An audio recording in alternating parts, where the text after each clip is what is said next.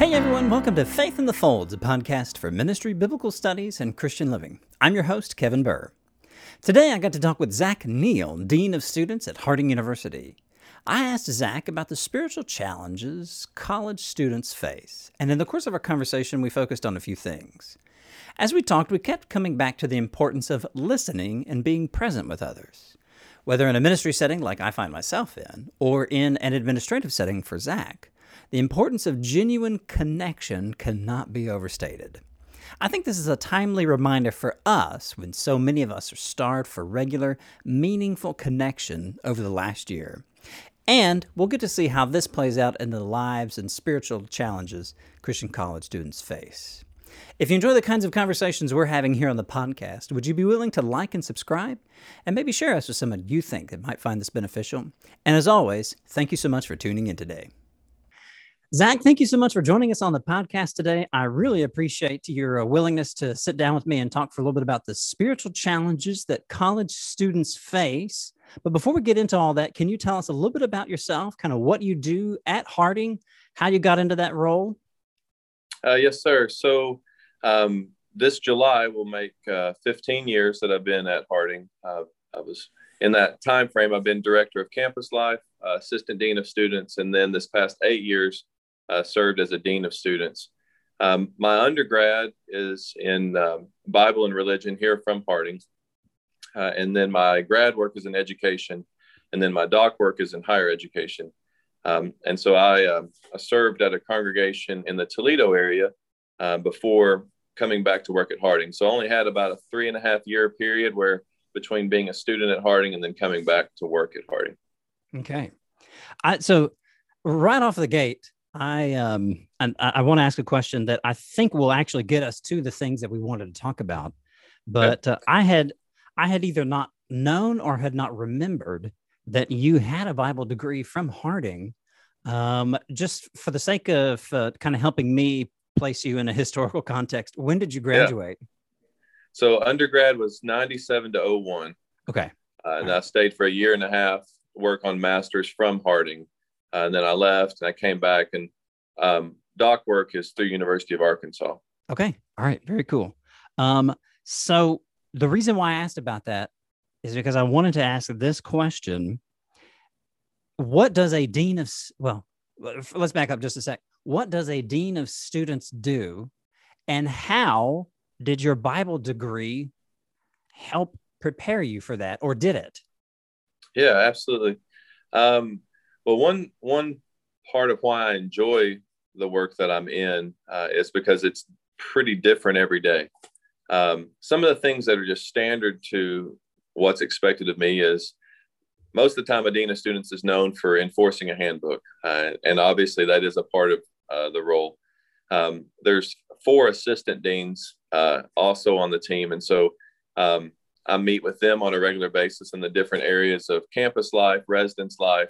That involves residence halls, housing on campus, a chat, that sort of thing. So as far as the daily nuances of Harding, that's the role. Mm-hmm. The daily picture looks probably 6 of 8 hours I'm in a conversation formally with students, meaning they've made an appointment or I've called them to talk. Sometimes it's talking about fundraisers for their service group or social club. Sometimes it's they didn't want to go to a counselor, but they just wanted to talk to somebody for a little bit. Mm-hmm. And so kind of a mentor relationship. And that's probably my favorite part of the opportunity to be here. Then there's obviously the part that nobody likes of any job. It's kind of the paperwork side of things. I have to make sure that we're following all protocols, federal laws, and that sort of thing.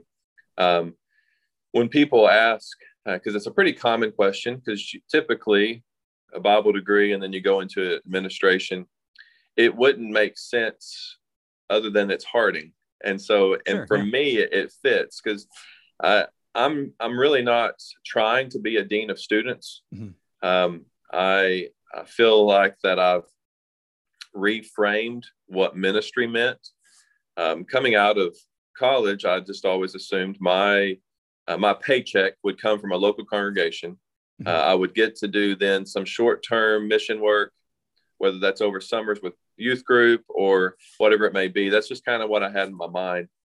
And doors that opened lent themselves to a lot of youth ministry opportunities. I did have some preaching opportunities, but since then, even though I came back to work here in '06, I've only had 1 year of my life where I did not have some type of formal arrangement with a congregation in some capacity, whether that's outreach or youth ministry or preaching.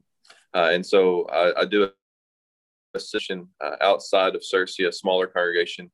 And there's that itch is always there, that part of opportunities that God's given me. But specific to the question related to a Bible degree and then being at Harding, the textual part of my Bible degree, I think is helpful in life, period. No matter what you end up doing for a paycheck is how I would word that. But the ministry pieces and the counseling pieces of my degree, I wish I had even more of, because I'm just working with people. It sounds, I don't know if people think it sounds like a big deal or not a big deal to say you're dean of students. Before I was dean of students, I thought, oh, wow, man, yeah. Okay, that sounds like a big job. Well, then I get into it and yeah, I'm not bored and there's plenty of stuff going on every day.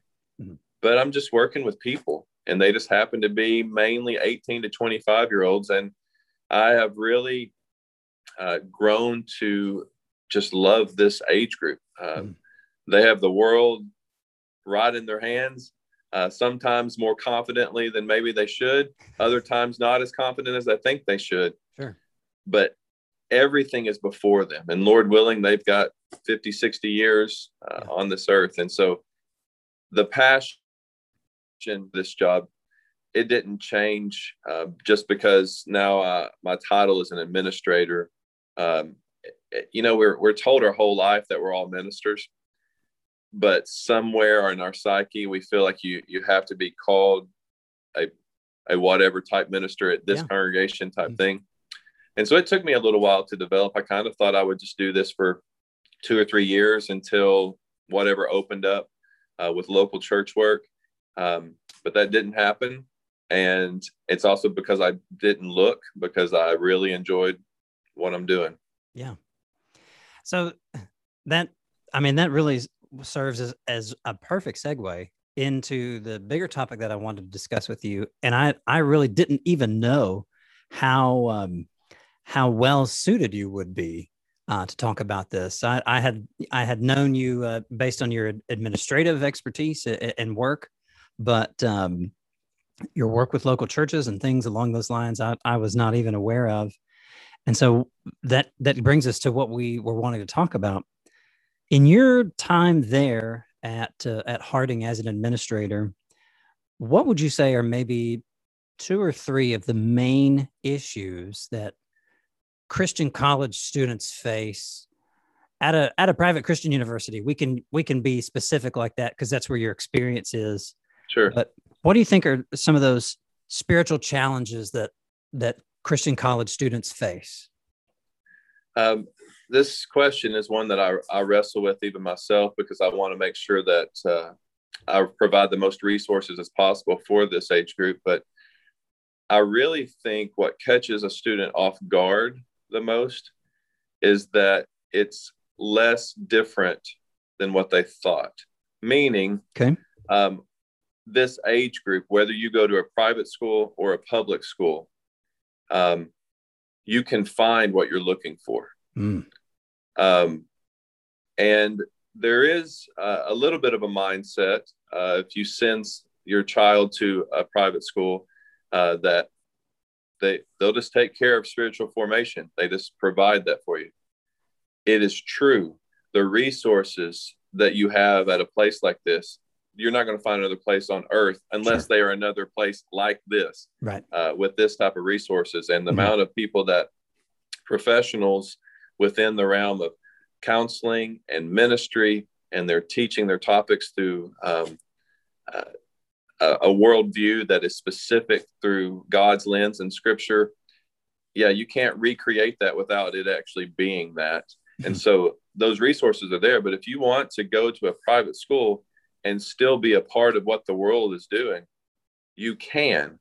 And so I think that, in my opinion, one of the biggest struggle, if not the biggest, one of the biggest struggles, if not the biggest struggle, is letting your guard down, that thinking just because you're in a really great environment that you draw closer to God.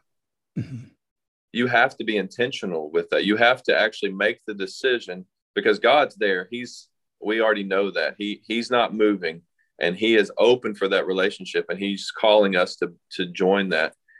Just because you go live in a residence hall on a Christian campus doesn't automatically make that happen. And I've talked to students, and I want to remind those listening that I'm not a counselor. Mm-hmm. I'm just 15 years of talking to students is my main experience. And so we'll use the word expert very loosely. Mm-hmm. I'm also a dad. I have an 18-year-old son, a 15-year-old daughter, 12-year-old daughter, and a 3-year-old son and a 1-year-old son. So I've got the spectrum here, and so starting this fall, I'll have a college student that's also lives in my house. So I'm really shooting from a perspective that is what I've watched and what I've seen and who I've talked to. And I'll tell you in a couple of years if I've changed my answer. Yeah. After I have somebody that lives in my own household of that age group. Yeah. But depression and anxiety and those type of topics stem so much from students trying to find their value in a place that it seems their value should be obvious. Like, it comes from God. You're grounded in Christ. We're not known for what we do for a living type thing. Why are you stressing out so much about career? And why are you worried so much about who you're going to marry? Like, just trust. Well, the depression, anxiety that I see is you overthinking that and thinking that this should feel different. This should feel so natural. So why am I struggling with it? Mm-hmm. My opinion is that's the only dart that Satan has left, is to try to confuse you. And we know he is, he's the master of confusion in that. And he is going to spread that lie. And that lie is that it's okay to tell God that I'm sad, or I'm depressed, or I'm anxious, or I'm worried. And it's an interesting, I don't know if dichotomy is the right word in that context, but this friction that's created of, but I have so much around me. Everything is so good, and there's so many opportunities, and yet I'm still struggling. Mm-hmm. And so then it almost makes it worse than if you were at a public school setting, because then you would think, well, but yeah, I've got so many there's so much around me that it seems like I'm would be distracted more. Well, a private school setting, it is going to be intentionally different. And there's wonderful public schools and wonderful Christians working in those environments, and we need that. And so I don't want to give an implication in that direction at all. Right. But to think just because of an environment that you're going to have a spiritual formation that's different than somewhere else, I think that is that's a misguided thought that can be detrimental. Yeah. It seems like a lot of folks get to a school like Harding, or really any other school that takes its faith tradition very seriously, like Harding does. Mm-hmm. It seems like a lot of folks will get to a school like Harding, and they almost are expecting maybe 4 or 5 years of church camp, where it's going to be one spiritual high after another. They're going to, they're going to be on fire for God. And what they don't realize, like you said, is that it is going to be, in some ways harder.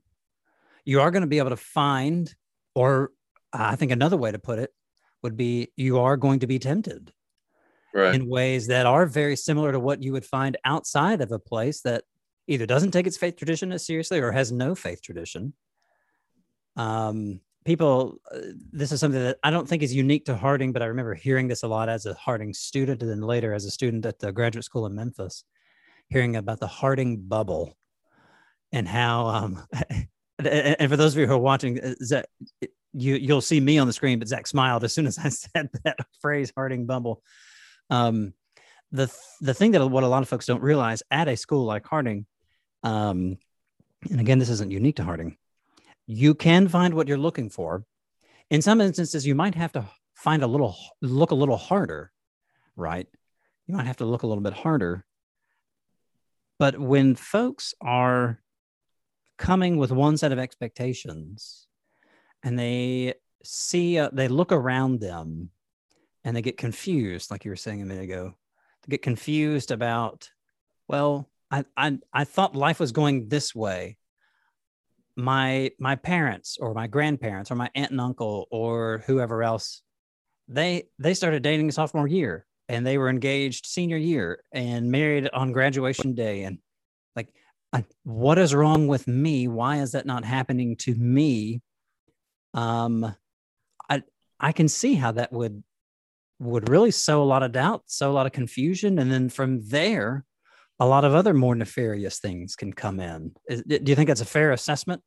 Yeah, no, I definitely think so. And and this is true in relationships. This is true in plans for career and that sort of thing. Our preconceived ideas tend to be what creates confusion later, as opposed to stepping in God's will of, I'm going to look for these opportunities, praying about situations. If it's pure and it's holy, it's faith and prayer, then it's a good decision. Make that decision. And it's okay to change your mind later. If it's pure and it's holy and it's faith and prayer, then God has given you that freedom to choose. And there may be more than one thing that you could be doing. And this doesn't sound very romantic. There might be more than one person that might be somebody you could marry. Right. I say we, I think just humans and by human nature do this, but this age group especially, man, it's an overwhelming burden because they don't want to mess it up. Let's do it right. Well, that's good. And I like that mindset and I want us to be successful too. But there might be more than one way to glorify God. Mm-hmm. And when I say might, there is. And I think my own life has shown that for myself that, I'm 42 years old. I'm supposed to be preaching at a congregation where that is my primary source of income. I'm the guy that's doing the funerals and the weddings, and I'm doing visitation, and I'm a part of outreach, and I'm assisting the youth program as I can. Like that's what I'm supposed to be doing. That's what a minister does. Mm-hmm. The one that I was looking to be, and that's not what I do. Right. But I minister in a different way, and perhaps and sometimes a more powerful opportunity. I was a little bit down the first 2 years here, not because of the job and not because of the people. It was great, but I was thinking, okay, when's that? I need to probably get back to doing what I'm supposed to be doing. Yeah. And get a real job. Exactly. Yeah. And so I really think the Spirit in my thought process spoke to me in that the passage of go into all the world and Great Commission. And I reflected on that. And as I thought about it that week I'm looking over here because as if you can see the couch that's in my office, on my couch. And during that week, I had probably 15 states and 3 or 4 countries represented in conversation about some things that were really important, spiritual, ministry, mission-minded. A couple of them weren't even Christians, like opportunities. And I thought, wow, God, you brought the world through this door. I got to skip the hard part of trying to figure out how to get around. Like, this is fantastic. Yeah. And it was in that moment that you never can say what tomorrow holds, definitely, but I stopped looking. I haven't looked for a job opening since that day that it just kind of hit me. I thought, okay, yeah. I got it, God. I see what you're saying. And it's made me more intentional with everything that I do, that every single conversation, when I'm at my best, because I'm not always at my best, but when I am, every single conversation becomes an opportunity for growth. And if I can somehow get an 18 to 25-year-old to start doing that, oh man, that would be wonderful if I started that thought process 20 years ago. Yeah. Some things just have to come with living, and I know that. But those aha moments of a student when they get it, oh man, that adds how many every years that I feel like I can be in this kind of work. Yeah. Yeah. That you mentioned that it wasn't a very romantic notion to think that there might not be the one out there, right? Right. Right. I grew up in church, and since I was a newborn, I've been in church all my life, for an easy 35 years. And I remember in youth group, youth group was a time when I was in high school in the early 2000s. And so that was when, I Kissed Dating Goodbye was really big. Right.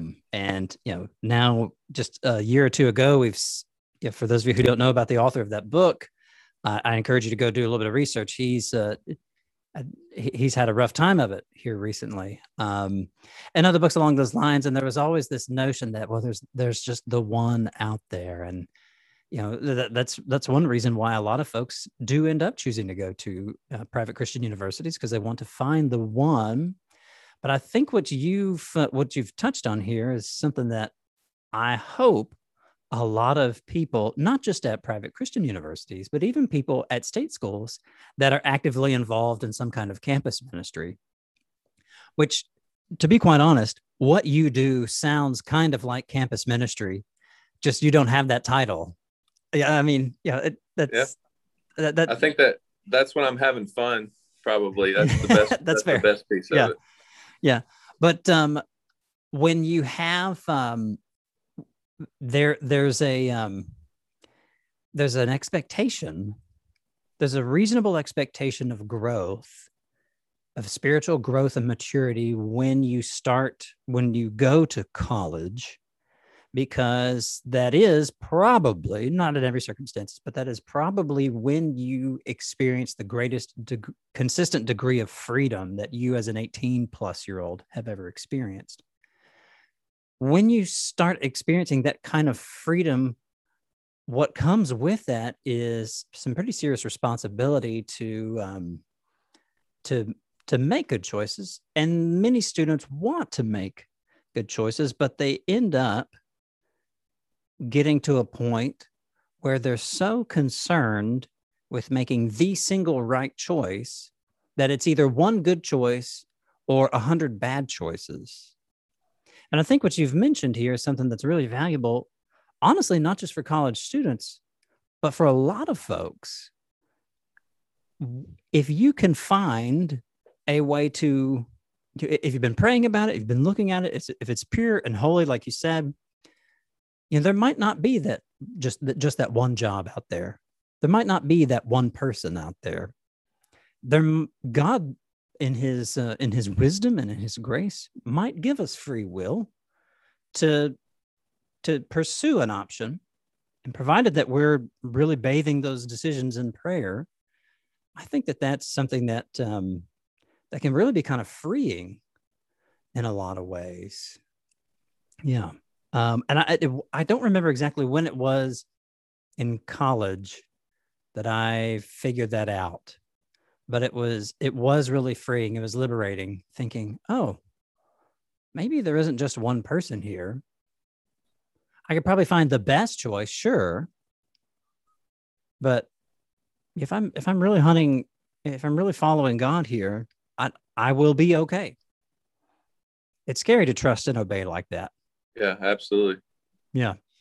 Zach, you were talking about the folks that had come and sat on your couch. And one of the things that you had mentioned earlier about kind of what you do besides enforcing a handbook was talking with folks as a mentor. That's something that I've been thinking a lot about recently, because I think it was somewhere around 2016. I was still in my doctorate and had just started a part-time ministry position at a church up in Kentucky. And I was feeling a lot of pressure to do well, because I was also a new dad, and you had actually started an adjunct teaching job. Like a lot of things just all kind of came right at the summer and fall of 2016. And I remember praying and being frustrated that I didn't feel like I had the mentoring opportunities that I needed. And like a couple of weeks after that prayer time, a younger friend of mine who had been in a youth group where I had served as a youth intern called me up and said, "Hey, Kevin, I was talking with some friends and we were all realizing the need for mentors. And so I was wondering if you would be my mentor." And like he just had the guts to ask me straight up, Right. "Would you be my mentor?"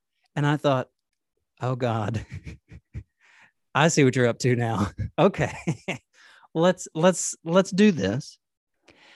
In your role as quote unquote campus minister, as dean of students, talk to me about the importance of this mentoring role that you get to play for some students, maybe not necessarily in a formal capacity as mentor and mentee, but talk to me about maybe the felt needs you've seen from students or from people in this age group.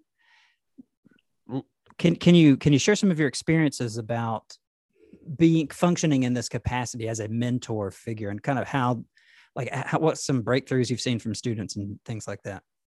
Yeah, and some of this, it lends itself to almost more of a counseling response.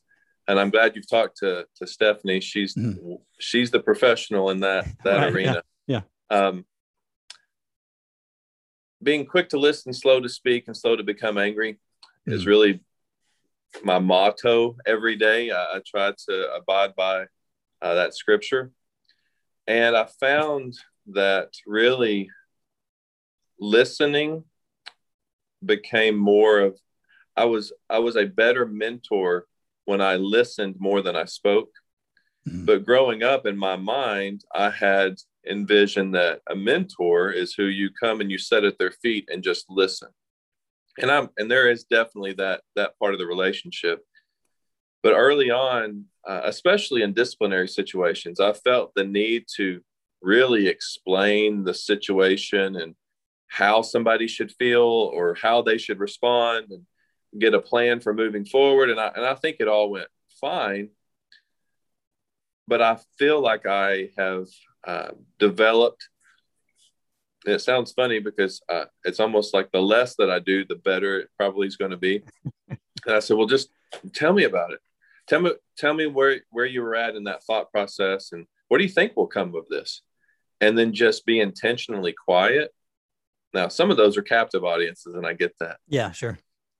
But even the ones that aren't, I approach them very similarly in that open-ended of, well, just tell me what you were thinking at the time, not why were you thinking that. And you that word structure, even though you might be meaning the same thing, it changes it. And so I had a conversation just yesterday that I don't know the formula of how to have a mentor. I remember my experience whenever I was in college. I remember calling Dr. Norton, Howard Norton, and I called him and I said, I don't have any questions for you. I just want to talk to you. How much time would you be able to give me? And he said, well, how about 2 hours? And I said, that sounds great. He said, well, I'll buy you a cup of coffee. And we sat down here in the student center, signs is now across from the post office. And we sat down and I said, well, I'm not sure what to even ask. I just know that I'm supposed to be getting good advice from godly people. And I feel like I'm going to miss that opportunity. Yeah. Uh-huh. And he made it very easy on me. And he talked for most of the time, or at least kept the conversation going. And so in that experience, I thought, okay. And he asked a lot. When I said he talked most of the time, he asked thought-provoking questions and then remained quiet. And so we talked together, had a great discussion. And I have taken that. I need to go back to him and let him know that whether he knows it or not, he modeled for me what I saw as a really good way to do this. In that there are some relationships that you get to know them really well. You talk to them every week or even more than that, and you know them the rest of your life type. And there's students that they still we'll still reach out to each other. And that was 10 years ago. Mm-hmm. Then I have some students that we only talked twice, but I felt like it was very productive. And I felt like there was almost this freeing from me of that. I don't have to have a wow factor moment to be a mentor. Mm-hmm. I don't have to think, man, I said that perfectly, because most people don't carry themselves in a way that I really have some good advice for people. They probably should be talking to me about this. Yeah. And so I think once it dawned on me that I don't probably know any more than you when I'm talking to someone that's in their early 20s. I've just had 20 more years to wrestle with it.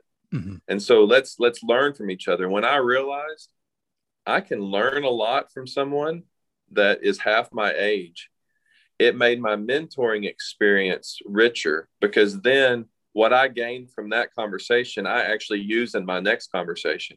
And that came from how God worked through them. And so it's trendy and it's a buzz phrase to talk about intentional conversations and being in the moment, being real.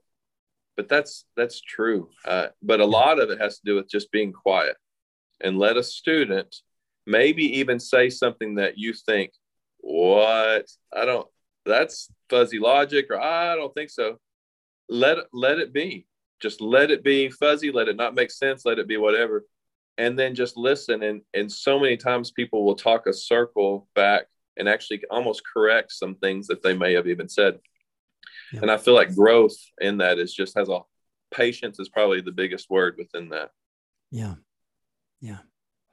I've seen that to be true in the mentoring relationship that I have with this former youth group member. Now he's in law school now, so he's not that kid anymore. And he and I both laugh, and we appreciate how we are both not the people we were, back almost 10 years ago. It's amazing what just listening to someone will do, and not even listening for the sake of getting in your next point, like just being quiet so you can then jump in and say, okay, well, here's how it really is. But actually being able to listen for understanding. Mm-hmm. I teach a Bible class on Sunday nights over Zoom, and we just recently wrapped up a series on Proverbs that we did, and I had Dr. Ed Gray from Harding School of Theology, counseling professor over there. Yeah, and he talked to us about the value of listening, because the whole class, kind of the big metaphor that I used to kind of frame the class was listening to life, a conversation with the Proverbs. And it was absolutely a delight to hear Dr. Gray talk to us about just the value of listening for understanding, and like I said, being real or intentional conversations and stuff like that. The kind of trendy language to describe being invested in someone. It has been such a benefit in my ministry, like how you've described it's been a benefit in your ministry, to learn how to listen well to people, even at the expense of maybe somebody saying something that's kind of strange, and you think, yeah, I wouldn't go that route if I were you. But like you said, they oftentimes kind of bring it back around. I imagine that Jesus did a lot of that kind of listening. And, with the disciples, we get the moments where Jesus actually said, okay, here's what the kingdom of God is like. We don't get a lot of the moments where Jesus scratched his head and thought, all right, guys, we got a long way to go and a short time to get there, but we're going to make it. So that's, I appreciate, from my own personal experience, how I think you and a lot of other folks are being able to see that it doesn't require, it doesn't require a certain, resume or something along those lines to serve in some type of mentoring capacity. It really requires an ability to listen, an ability to be available. Yeah, absolutely. And for that age group, I think that's especially valuable. Zach, can we talk about the second thing that I wanted to mention. And what role does social media have in shaping the typical Christian college student's spirituality? Being a mentor is about, really to some degree, about positively influencing someone. I think it's fair to say that social media has a lot of negative influences on folks. Can we dig into that for a little bit? Yeah, absolutely. And maybe I'm admittedly more positive than I'm supposed to be in some things. So I talk a lot to two extremes. One is our student leaders that are organizing things and they're the forefront of things. And then I have talked to some students that maybe they have a lot of growth to come along. And so the middle 80%, maybe I don't have as much formal interaction. That's where I wander around campus and strike up conversations with that group. But there is so much good being put out on social media too, that I don't think we give it enough credit. Yeah. And it's back to you find what you're looking for. Now, one thing that I spend probably a fair amount of time in conversation with is that, whenever I was 20, I would have a thought and then I would move on and I might mention it to a buddy or two and we move on. Now you have a thought, you're likely to post it in some format or tweet it out. And then all of a sudden it's there and you've got 500 more people than you even know that have seen your thought. And whether or not you even are able to take it down at some point, a lot of people are going to remember that. And then a lot of times people see us, we are the equivalent of what we posted. Right. And so that's one thing that I try to remind students that I'm old. I'm only a Facebook guy. I have a HU Dean Team Instagram page just to throw out some like drawings or something if somebody was to know an answer to a question. Yeah.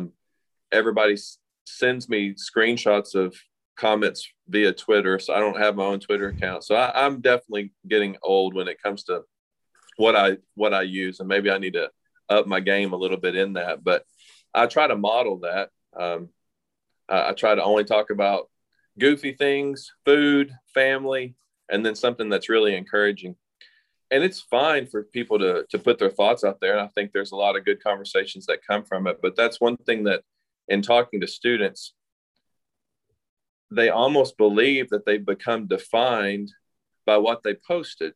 Interesting.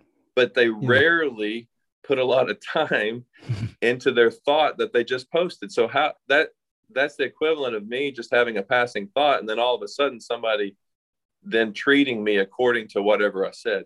That can be very positive if it's good and it's holy and it's encouraging.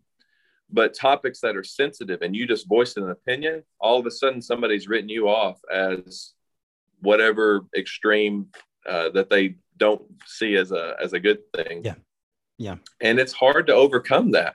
And then unfortunately, anxiety and depression are two topics I'll always come back to. Those become real because then you feel like people are looking at you differently, and maybe they aren't. Maybe they didn't see it, but you start assuming then that everybody heard about what you said or did, and maybe they did or maybe they didn't, but you start acting as if they did. I've had students tell me, well, I'm nervous to go out of the office because everybody knows I'm in here. And I said, well, who knows you're in here? Well, as they talk about it out loud, probably nobody. And there's enough people in and out of student life office for 75 reasons that nobody's going to know, but we create our own scarlet letter. And I think Satan thrives in that. Yeah. Because I've had students return even from a disciplinary situation and they're nervous of what people are going to think. And then they've come back to me sometimes. I don't always get to have this full circle conversation, but they realize that either very few people even knew, or actually people weren't being judgmental. When I say they don't care, they didn't care because they love you. They let it go. And so the social media piece, and I'm not a guru of social media, and I'll always admit that, but I think it's unfortunate that we hold people so accountable to what they say. Now, at the same time, I coach people up of like, look, that's your resume. You have a walking resume online. You want people to think a certain way.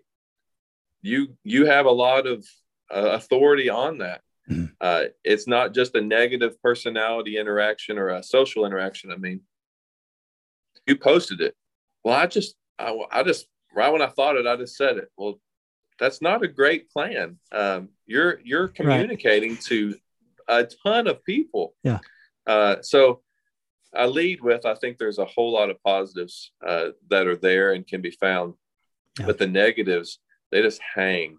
And it's amazing and maybe not fair. It only takes one or two negatives to erase 50 positive things just because we gravitate towards train wrecks, unfortunately. And especially with a group of folks like college students who are already trying to figure things out. When they get to social media, I mean, it's one thing to grow up around something, grow up in a culture, and students these days grow up in a social media infused culture.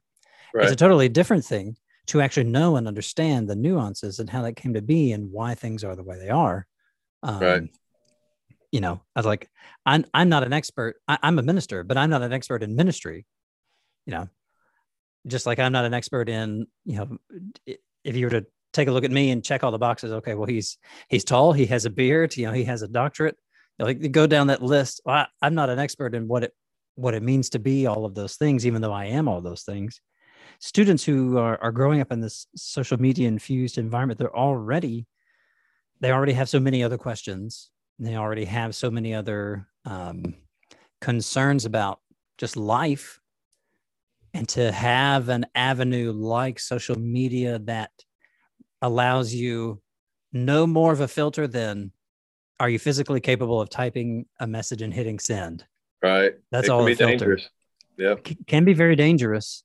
I do appreciate, though, how you've emphasized the positive aspect of social media. And for those of you who aren't on Facebook, following Zach is a lot of fun. I'm excited to be 42 and go to Sonic with the same frequency that you do. Or just, you know, things like that you post on there. And I think, man, like that's the kind of stuff that if I had more of this on my Facebook feed than, you know, whoever said whatever about whomever, that I would be happy if more of my Facebook feed looked like the kind of things that you share. And so I really appreciate how I think what you're doing is really trying to embody the gospel there on a platform like Facebook.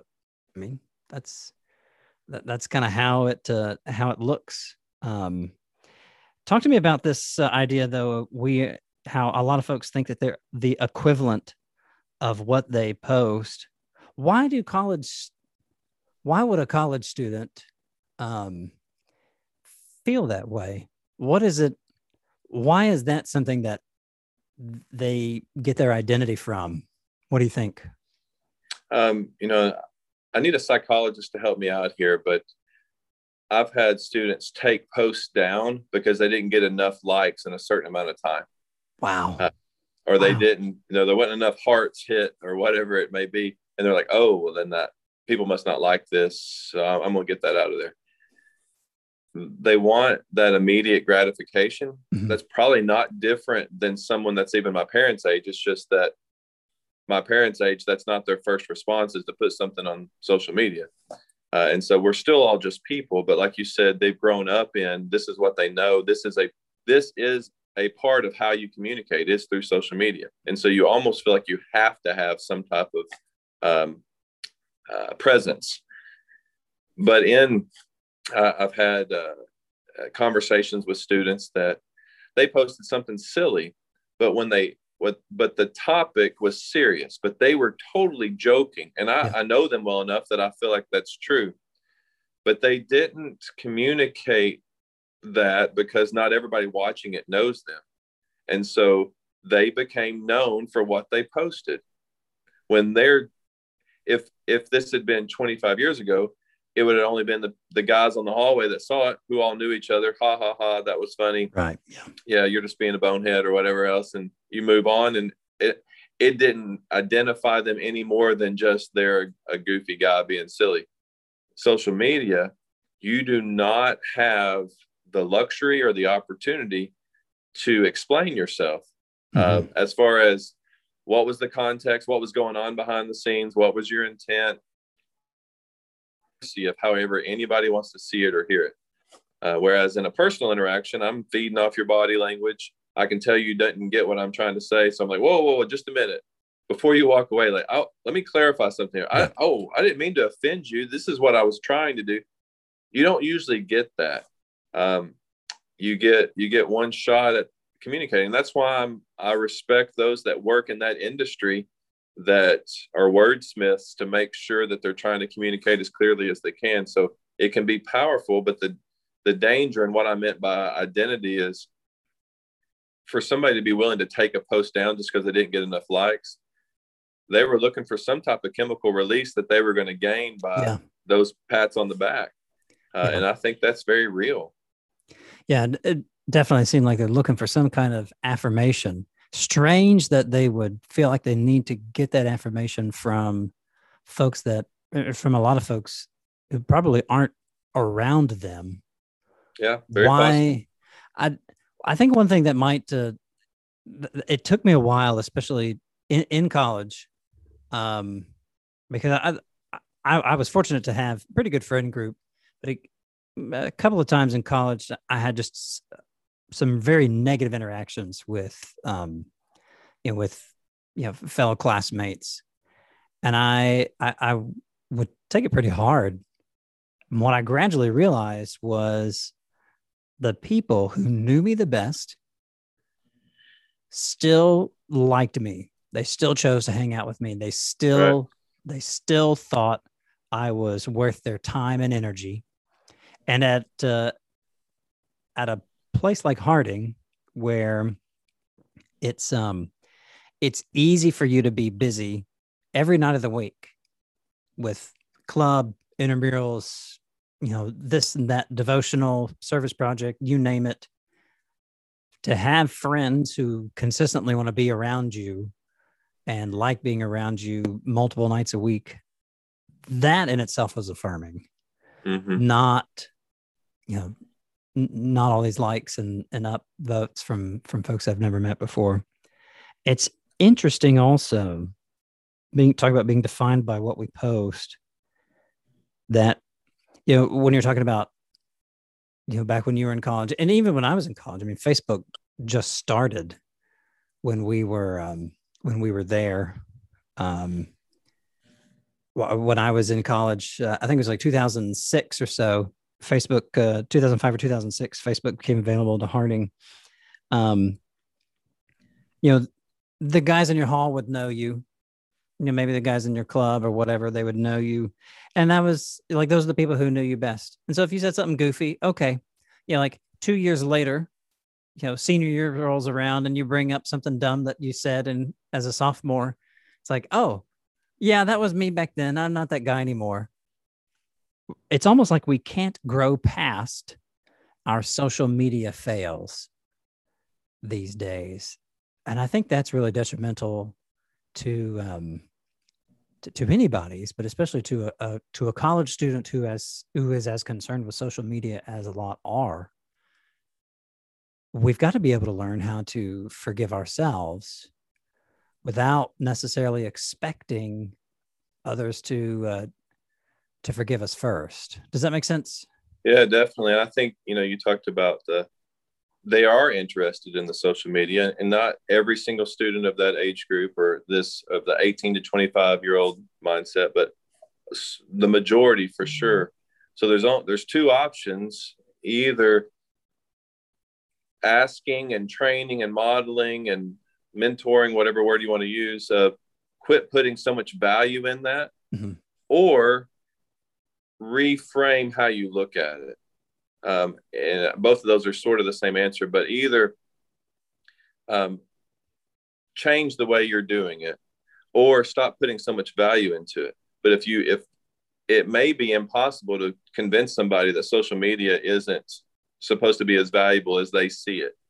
And so if they're going to be on it anyways, and that is going to be a means that they use for communicating and identifying and that sort of thing, well, then we just have to see it as it's almost like it's its own person now. And then okay, well, how do we approach it in the most positive way? Yeah. How can we use it for the most glory, as opposed, don't run away from it. Those are your two options. You either quit using it, get off of it, or let's reframe and let's use it to glorify God and to make good decisions and forgive yourself. Like you mentioned, if you weren't doing that 2 years ago, don't go on a witch hunt trying to delete everything that you've ever done. Like, if you know some things that would be easily deleted, sure, go do that. But let's forgive and move on. Our identity's not in that. This is who I am now. And the more that we can do that, I think that self-esteems won't be so attached to social media. But we hear those terrible scenarios where people take their own life because of something that was said about them or something like that. It breaks my heart because it's the furthest thing from where we should be gaining our value. But if that's the case, then let's pour some energy into how to use it, as opposed to just considering it something you stay away from. And then all you do is increase the amount of guilt that someone has that continues to use it. Yeah. Yeah. This is definitely social media use, particularly its propensity for creating depression and anxiety within everybody, but especially within college students, that is directly related to what we were talking about. One of the main spiritual challenges facing college students today. I'm not a counselor either. I took a counseling skills class for my Master's of Divinity, and in that was in a rare moment of clarity, that was a brilliant move for me to take that, like, the semester before I got married, because I learned how to listen. I learned how to actually listen to somebody, which was absolutely huge for me. But I can't help but think that there's a connection with learning how to forgive ourselves and working through at least depression to some degree. Learning how to trust in learning how to be more spiritually mature and trusting in God could, I think, help us begin to overcome anxiety and and two things that you mentioned earlier that college students face. Let's ask this as we kind of begin to wind down this afternoon. Let me ask this: what do college-age Christian students have to offer the church? What do you think? This answer is one that I actually hinted towards in a chapel talk recently. And this sounds kind of interesting coming from someone that works with college students and has read the books about generations and how different generations think and that sort of thing. I think if we will all, from young to old, just take a moment to pause on the differences in generations, and just for a moment think about the fact that we all are humans and we all share a lot of the same experiences. That what did you offer the church if you're 70 years old now, or 40 years old now, or 30 years old now? What did you offer the church when you were 20? Mm-hmm. What did you think that you offered it? Well, in my opinion, that's still being offered. And just from my own thought process, some of those things are that energy and the ability to think outside the box. The 70-year-olds scared the fire out of the 90-year-olds 50 years ago. The 40-year-olds scared the 60-year-olds 20 years ago. That's a great perspective. I like that. Nothing has really completely changed. Mm-hmm. Our ways that we communicate, we just spent time talking about social media. Sure. That didn't even exist. Mm-hmm. Ways that we do it, the vehicles by which we were talking about, those have changed big time. But you go back and read in the early church, and you think about what was going on in, you pick the city, Corinth or wherever it may be. Maybe not Corinth. There's a lot of crazy stuff going on. But Ephesus, let's pick somewhere. Yeah. That doesn't need quite as much work. Right. Yeah. So my first response to that is we're not quite as different as we might be. I think we've been pushed to think that from cultural conversations of how much different, and youth of today and this generation, and we use those kind of phrases. It can almost start making us come in with our guard up when we're talking to someone that's young.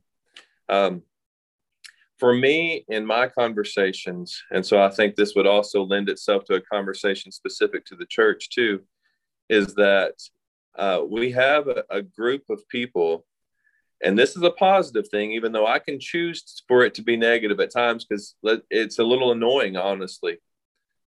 They ask why, and they ask it a lot. Well, one thing that I do think is a little bit different, and maybe it's just my personality. Maybe it's less of a generational thing and it's a personality thing. I didn't question people, quote, in authority. And now I'm talking to people that they want to call me Zach. They don't want a title. Now, when they ask me, I always say, I don't care. I really don't care. I said, now outside of these walls, probably say Dean, just so you don't want somebody to think that you're disrespectful. Sure. I don't want somebody to make you to think that. Yeah. But that protects them, not your reputation. Yeah. Correct. Yeah, absolutely. And I said, now if I'm at Walmart, I'm probably wearing jeans and a t-shirt, and you call me Dean Neal, I'll respond. I won't think anything about it. That's great. But if you call me Zach, I'm not going to think anything about it either. That's my name. So I get that story because titles seem to mean less now than what they used to. Interesting. Is it just, I guess, my feel for that. Yeah. But the positive in that, because we could have the you little whippersnapper, that's not okay. You need to show respect, and they earn their way to that position type thing. And so I get that. But the positive of that is, here is someone that you invite them to the table, they're going to give you ideas. Mm-hmm. You invited me to the table when I was 20. I probably was going to be quiet for a while because I didn't want to be disrespectful, or I didn't want to act like I knew it all. This individual, just because they're willing to voice their opinion, doesn't mean that they think they know it all. That's what we are quick to assume. Well, sure. Who are you? You're 20 years old and you're telling me how. They're giving you what they think based on their experience. And if we'll listen long enough, we may just find that they have an idea that we haven't thought of because we've just been plugging and playing for 20 plus years, 40 years, however long we've been out of that age range. And so respect goes both ways. And sometimes if we feel disrespected, we immediately shut it down and we don't gain anything from the other party. So this goes both ways. But if I will get past this guy just calling me Zach and I'm dean of students, and sit down and talk, and when he says, why, for my life, why do we have this rule? Well, instead of, well, it's Harding University and we have whatever rules we want. Right. Why not? That's a great question. Do you have some ideas on why the rule might exist? Because sometimes they're being sarcastic, but if they're being for real, I have to gut check to explain it. Mm-hmm. And if I can't, then maybe it needs to change, or at least discussion about it. Sure. I don't think anything's different in the church. Now, I'm not talking about open for discussion of, are we going to follow the scripture or not? Right. But there's a lot of traditions that are just that. Mm-hmm. And man, we've hung our hat on them. And it may not matter if we have pews in that building or not. And I'm talking, there's a wide range of topics. And so I'm a conservative person. I'm not they used to do that in the early church. I don't know why they did. Let's just do something different. I'm not losing my mind on this topic. Right. But I do think we need to relax a little bit. We need to listen more. We need to take a deep breath. And we also need to be willing for someone to give an idea that we don't even agree or like, but let the idea set long enough that we can actually have an opinion about it. Because if they start talking and I go, oh, are you kidding me? We tried that already. That didn't work. Yeah. Well, for one, you may have just shut down that relationship. Right. But for two, you might have just cut the legs off of something that was about to be beautiful, but you didn't give it any time. And so the older I get, the more that I realize that people remain people. And so be less worried about how old someone is and more concerned about what they're saying. I like that. Listening definitely lends itself to relationships. Absolutely. And I like what you said. I've got a 4-year-old, and every morning he comes into our room, and he's ready to tell me, all the things that he wants to do that day. Some of them are pretty wild. I can't tell you how many times he has wanted to plan his birthday party with Spider-Man and Captain America and all these other folks. The other day he told me that his favorite superheroes were Spider-Man, Captain America, and Michael the Archangel. Like, and he knows what he wants to do with all these guys too. I'll come to that birthday party. Yeah, exactly. Right. That we based on what Scripture says about how much of a boss Michael is, we know who's not going to be there. Absolutely. But he's got all these ideas of things he wants to do, and like things he wants to do for my wife, his mom, and like what we can do for her birthday and stuff like that. And I'll play along. I'll listen. I mean, he's 4. He's some of it's just funny, but usually there's something in there where I can think, okay, we might actually be able to do something kind of like that. Let's kind of run with this a little bit. I mean, it's not, you are not at all the first person to say respect is a two-way street, but I'm confident that a lot of us forget that when it comes to dealing with college students. I have found that one of the things that helps me, at least to some degree, be a little bit more willing to listen to either a 4-year-old or somebody in high school or college is that, man, I remember what I was like back then. I remember the boneheaded ideas that I had, and how I had a lot of passion and interest for doing things that would actually probably had turned out to be bad ideas if I didn't have somebody to say, "Hey, let's see what we can take with this. Let's see where we could go with this. Maybe there's something to that." Right. Yeah, that has been absolutely useful. And that brings us back to what you were saying earlier. It's like, okay, 80-year-old, 60-year-old, 40-year-old, what do you remember having to offer back then? That's I like that. It feels like, to me, the root of that kind of thinking is humility. Can you see that? Do you think that's fair? Yeah, absolutely. Yeah. Now, one thing that I tell the 20-year-old is, now, when you're talking to your grandparents, they've been 20 before. You've never been 75 before. Right. So yeah. Show them that respect. You don't know what it's like to live 55 more years yet. They do know what it's like to have lived 20 because they did it. Mm-hmm. And their memory of that is probably better than what you think. Mm-hmm. And so don't let anybody out there, I'm not jumping on just the 20-year-old wagon. I'm defending us old folks too a little bit. But, us old folks. Yeah, that's right.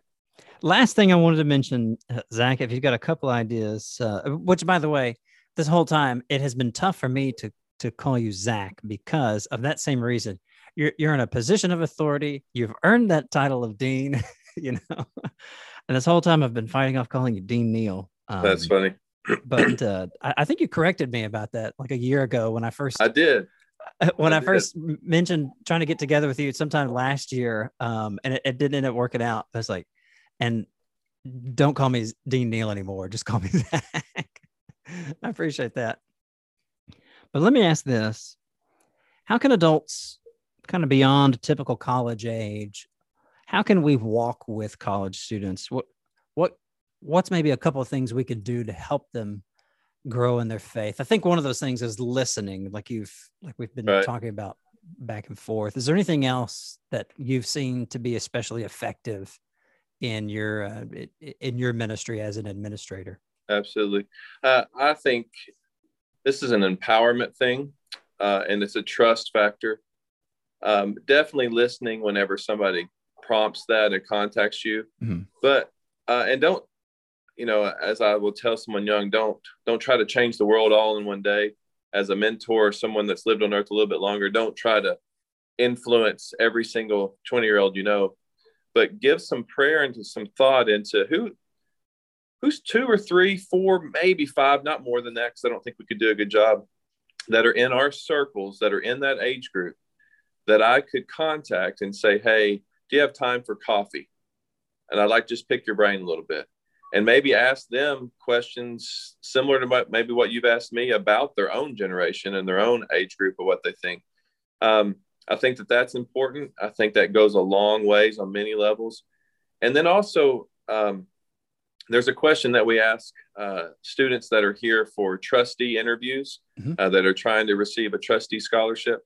It is, what's a leadership quality that someone has seen in you and then capitalized on that by asking you to do something? We frame that to this high school student. Yeah. So I've been thinking, well, I need to do that more often. I need to look for that young person, whether it's high school or college or just out, where I say, hey, I've got this idea. Here's something that needs to be done, or here's a thought that I have. You think you could run with that? Mm-hmm. And then trust them. And maybe they might do it a little bit differently than what you had in mind. But if it's not immoral or unethical, you might just need to leave it alone. But I think being proactive in those conversations is probably the first step. And those might be 2 ideas within that response. Yeah. There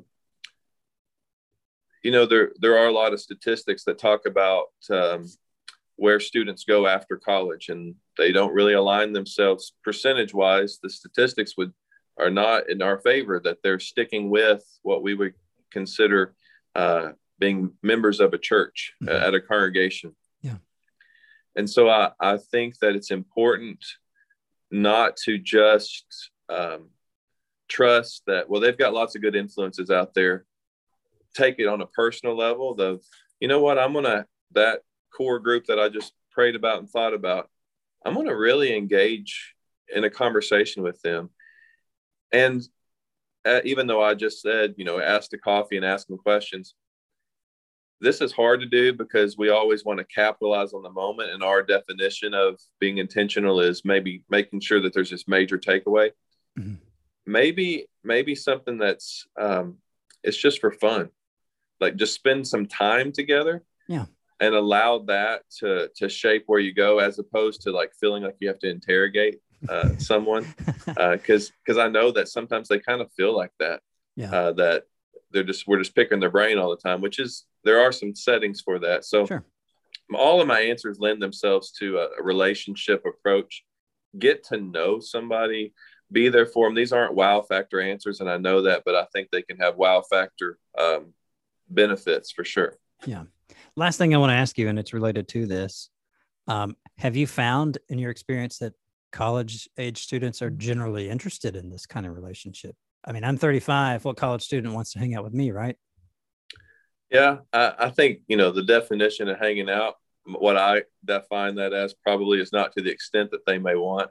But a coffee for 30 minutes or an hour, mm-hmm. with a heads up of, hey, I think what you did last week at such and such was awesome. So I just want to talk to you about that. And then let that conversation go. You have to be aware of what they're involved in, what they're interested in, that kind of thing. Find a door and just say, hey, I want to just ask you, I want to hear about that experience. I heard that you're at Harding, or I heard that you go to OC, or I want to just talk to you about your experience. Most of the time, all of us really of any age, we don't mind talking about ourselves when asked. Yeah. Like, tell me about, and especially if it's something that they're involved in, that they enjoy. Mm-hmm. But typically those conversations grow into other other things. And when I'm talking to young people, I'm always telling them, man, when you're home for break, find a chance to talk to your grandparents and just ask them questions, talk to them. So every chance I get, I'm asking both sides to do the same thing. And I think there's just some really biblical and rich growth that comes from that. Yeah. I like that intergenerational approach. And that reminds me of a conversation I had earlier in the podcast with a friend, Luke Dockery. He's the youth and family minister at Cloverdale Church of Christ there, just down the street from Harding's campus. Luke's done a lot of great research of his own and using other youth ministry experts to really come up with a kind of a comprehensive philosophy for youth ministry that is essentially like what you said about it emphasizes the importance of intergenerational relationships, of listening for understanding, of building relationships with people who are older in their faith. Obviously we, just the way the culture is today, you need to be careful. College students and it's high school students, which is who Luke works with. You want to find good, honorable folks to be in relationship with. Yeah, absolutely. But for this purpose of really discipleship, which is essentially, I think what you and really any faculty member, any staff member at a school like Harding and other places, discipleship is what we're ultimately interested in. Finding these ways where we can establish some kind of common ground with students, where we can encourage them in ways that are godly. We can help them run with godly things that they feel called for or are equipped, gifted to do. Like you said, relationships, listening, not necessarily wow answers, but might give us wow type results. Yes, sir, for sure. Zach, I really appreciate your time today. Thank you so much for joining us here on the podcast. I'm encouraged, especially this last portion that college students and folks that age, they are interested in these kinds of relationships. It's tempting to believe negative stereotypes about people who are different from us. And different doesn't always mean that they have to look different. They can just be a different age, different generation. But I have been encouraged by our time together today. Zach, thank you so much. We appreciate it, sir. Thank you. I enjoyed it. Bye-bye.